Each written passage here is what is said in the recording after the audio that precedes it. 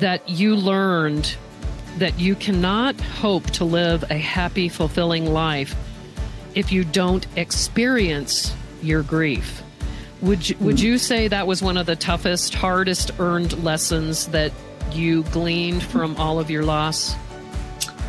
Yes, absolutely, Donna. I think that, and having now been trained to facilitate groups and help others, that's one of the areas where people can get stuck. It's hard work. Welcome. I'm Dawn Mathis, and this is To Your Greatness.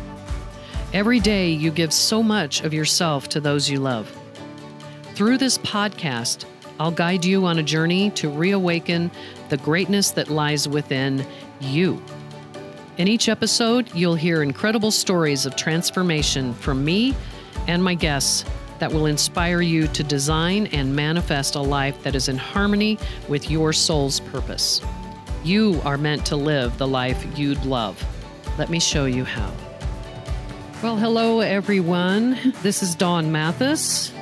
Welcome to Your Greatness with Dawn Mathis.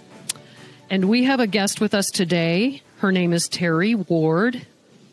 And the title of today's podcast is Love, Loss, and Living Again. So I just wanted to give a little bit of history about Terry. But first, Terry, welcome to the podcast. We're so glad you could join us. Thank you, Dawn. I feel honored to be here. Well, we're honored to have you. So, when Terry was just 8 years old, her father committed suicide at home. The family then moved, and Terry became close to her uncle, and then just 6 months later, he passed away. And by the time Terry was 30 years old, she had lost all of her family except her sisters. After the recent death of her husband, Terry became a facilitator for grief groups with True Hospice and Community Care. She has begun speaking on the topic of how to turn loss into life lessons. Immediately after the recent Boulder mass shooting, Terry actually led a grief support group, several support groups through True Community Care for both the community members and for the grief volunteers from True. Terry has 3 daughters scattered around the world in London, Melbourne, Australia, and Portland, Oregon. Traveling to visit them is one of her true loves in life. And for fun, doesn't sound like fun to me, but anyway, Terry participates in triathlons and has done many sprint and Olympic races at ITU Worlds, as well as 6 half Ironmans and 2 full Ironmans. Wow. Lots going on in your life. Yes. So, speak to us about, boy, you've just had a lot of loss. And I was just wondering, how do you think this has affected you and your life path? Well, I would say that one of the things that's happened through these losses, that I've built a real deep foundation of resilience. Mm. And, that's not a word that we used to use very often, but it's becoming quite more common to talk about the importance of resilience and our resilience. And I feel like I've had that most of my life, but, I didn't know it. I think that when you're young, you don't realize that what these experiences are abnormal or different, or, they're just, I know the first time I felt a difference from others was when I was in Girl Scouts and they had a father-daughter dinner dance, and I didn't have a father to take me. And so that was a little bit like, oh, wow, all of the other girls in the troop all have a father, So I think that was the first time I sensed kind of that my experiences had been different. But it wasn't until Dawn, I was in my probably mid to late 20s that I started looking into healing from all of this loss that had been in my life. And that was even prior to having lost my mom, which she passed.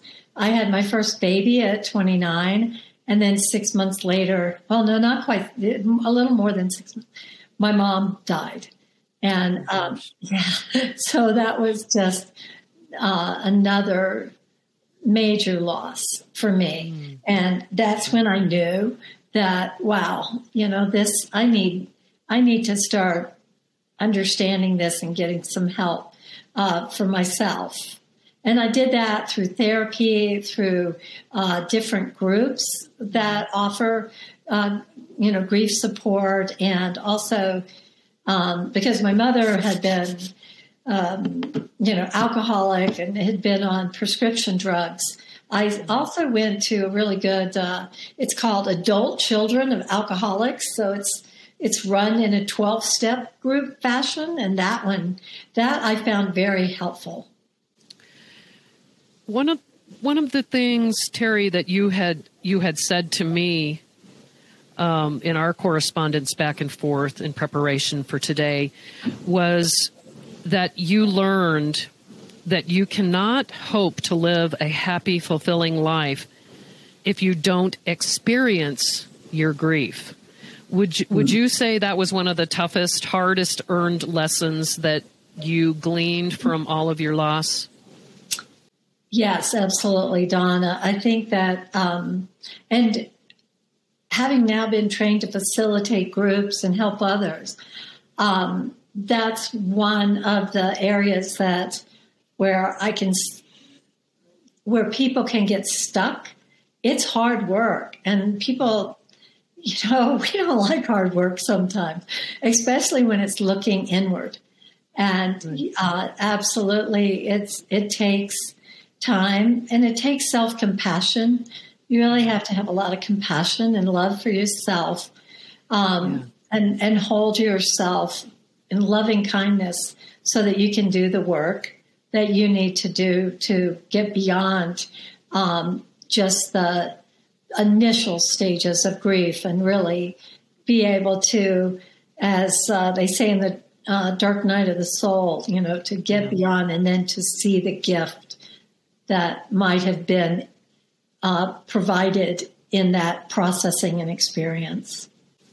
Yeah, I was just going to ask you about the dark night of the soul because you and I have had a lot of the same training. We're both life coaches, and that is one of the curricula that you and I both teach and coach into is the hero's journey, the dark night of the soul. What can you... about that dark night, what can you tell the listeners who might be in the initial stages of having lost someone they love? What can you tell them to do with that dark night? When you're in it, it's,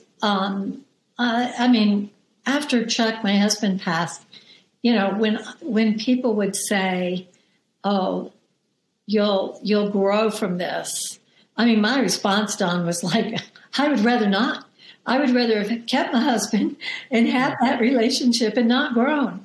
But after, he passed to a year and a half now. And I'm just so grateful for all that I did have. A lot of people, we didn't meet until we were 60. Now, a lot of people wouldn't think that that's an age, to fall in love and have this wonderful romantic relationship. And yet we did. And we shared so many interests. And so, but it wasn't, I actually call that initial phase the day I joined the zombie apocalypse, because that's what it felt like to me, that I was just a zombie, that I had no, I was just in a total brain fog. I had no awareness of what was really going on around me. I remember at one grief group that I was participating in, I was talking about I'd become fearful of cooking on my gas stove because I kept leaving the gas on, especially if I had the burner on low. So you don't really have the visual awareness of the flame so much.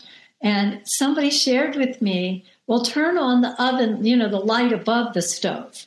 Whenever you turn on the burner, turn on the light so that then if you forget, you'll see the light on, and it's that you can really be the dark night can be very dark and it can take a while, and every person is different. Every person experiences grief differently. And in fact, each type of grief is different. Each relationship you have and lose. And, you can have grief even without the death of a loved one. It could be just, a divorce, or, you can be experiencing grief through the loss of your job, or the loss of a sense of security in some way in your life. So grief can come on in a lot of different areas. But I think that it takes time. And again, it takes doing your processing so that you can start to see what happened that you can call good in it. What would you say as a person who has experienced so much grief and so much loss? I know for other people who are well-meaning that they don't know what to say or do, so sometimes they don't say or do anything, or say or do something that's very unskilled.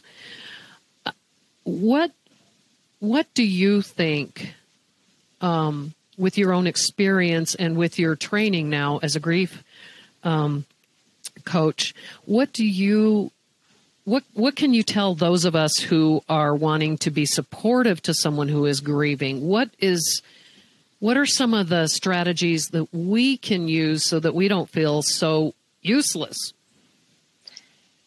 Well, before COVID, I would say hug.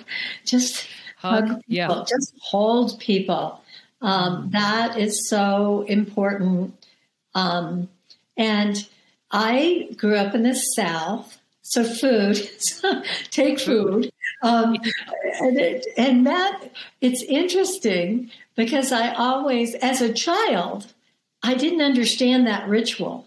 I mean, food would just appear out of nowhere and it'd be all over the dining room table. And sometimes it can be too much. And so I would say, is there a meal that you don't have food for, instead of just assuming? And it's really helpful. I found frozen or things that could easily be frozen to be great, because it could be weeks or months down the road when you really need that nourishment that you're not getting.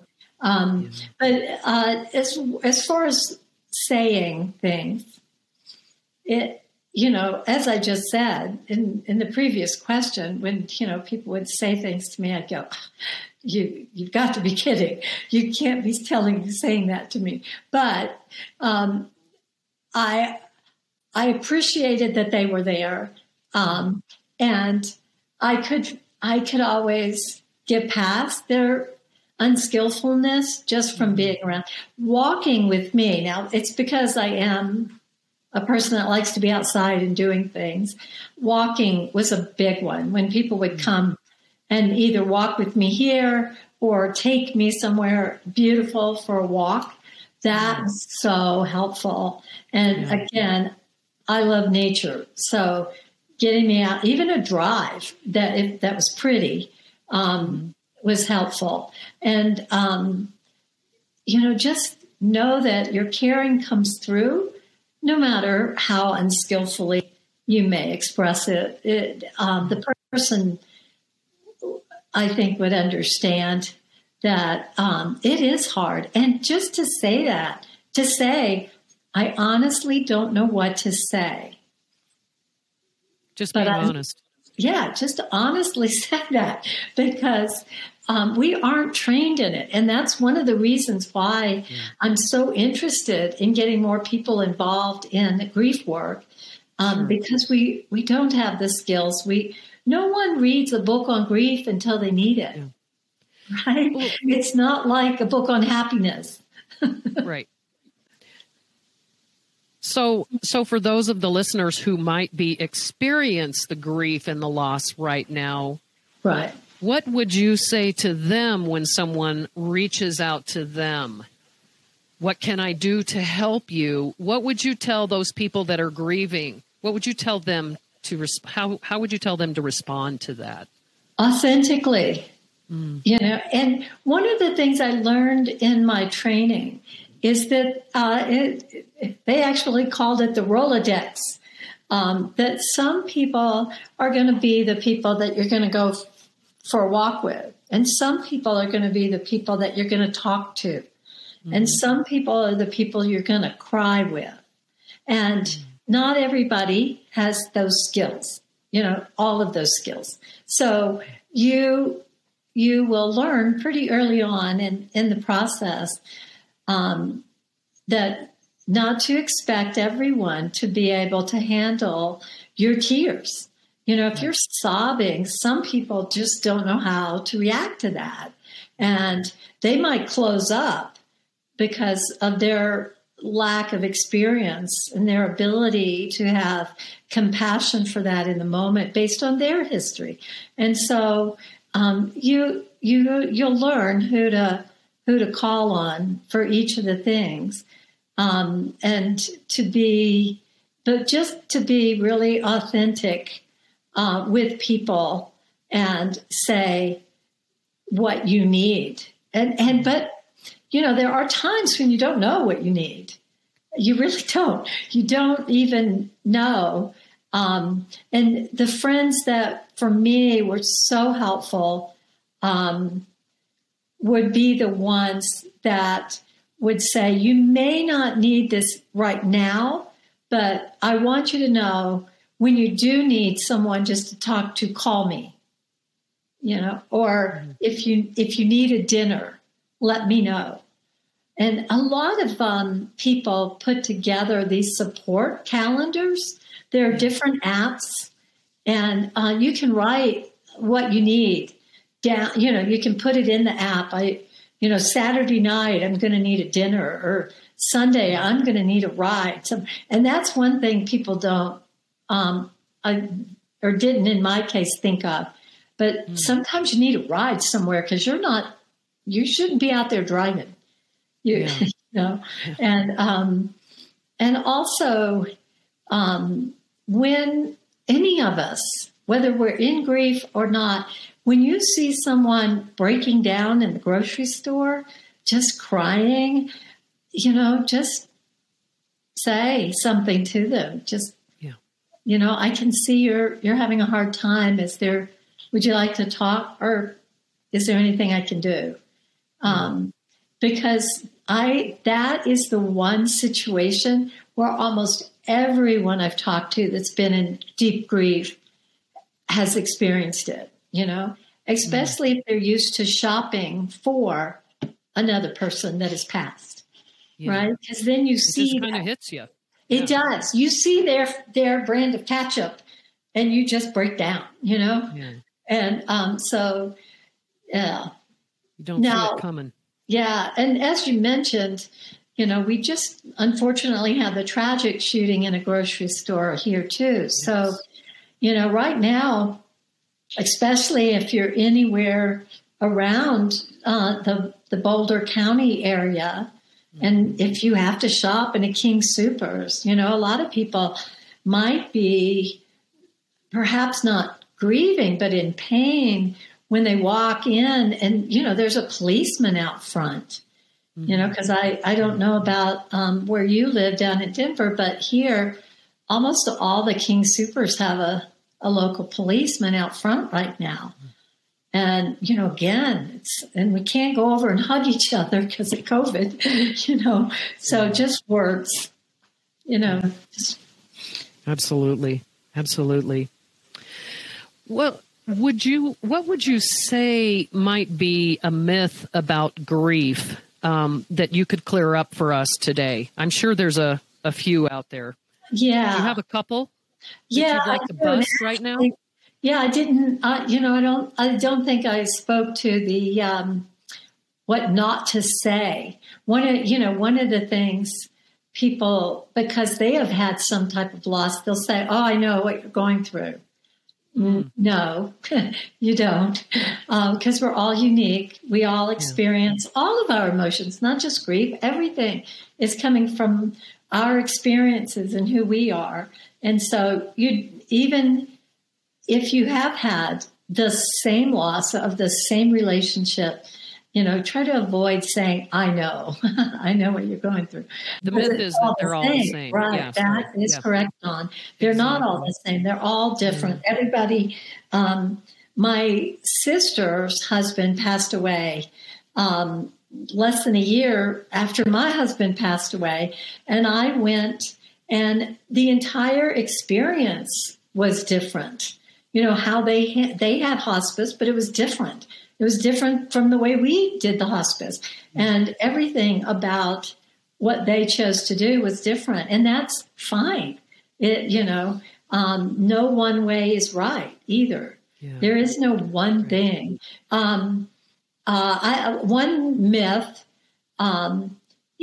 it might sound like good advice to say, don't make any major decisions in the first year, but there are some people that have to. Their financial situation may change to the extent that they have to move. That, sure, they probably don't want to when they're in the first 6 months to a year, or even perhaps before. But some people, it's not a choice. Right. So I think if you think something is a rule around the end of life experience, or how to behave after, it's not. And there are no, like I said earlier, there are no right and wrongs. So if you it's a myth because it's perhaps not experienced in the way that we expect it to be experienced, right? Mm-hmm. If someone is laughing and having a good time out doing, don't be surprised. They need that. They need to know that they can go on and continue to live. Yeah. So a couple more questions. I'll just ask them kind of in tandem. Okay. So obviously you've had some very transformative milestones recently.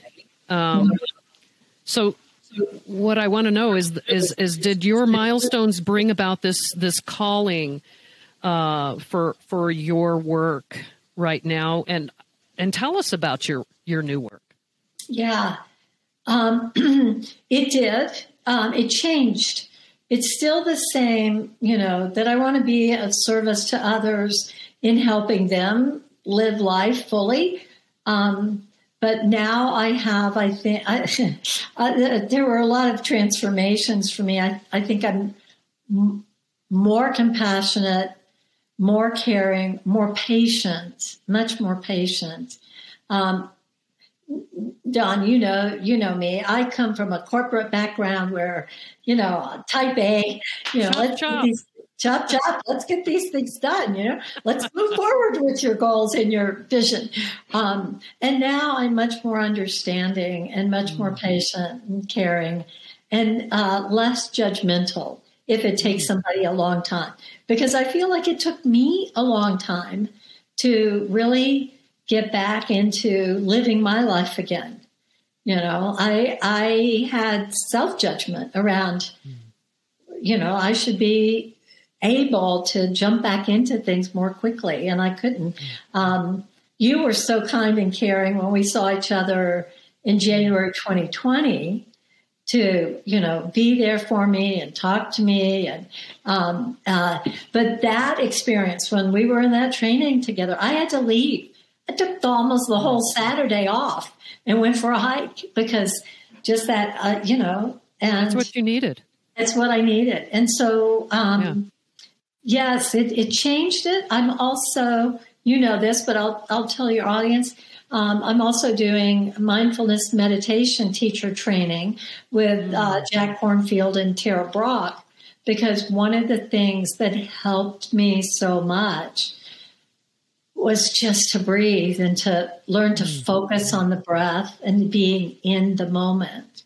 Absolutely. And having compassion for myself that, you know, if I wake up in the morning and the kitchen is a mess from the previous evening because I didn't do my dishes, that you know, the world's not going to okay. stop. It's okay, right?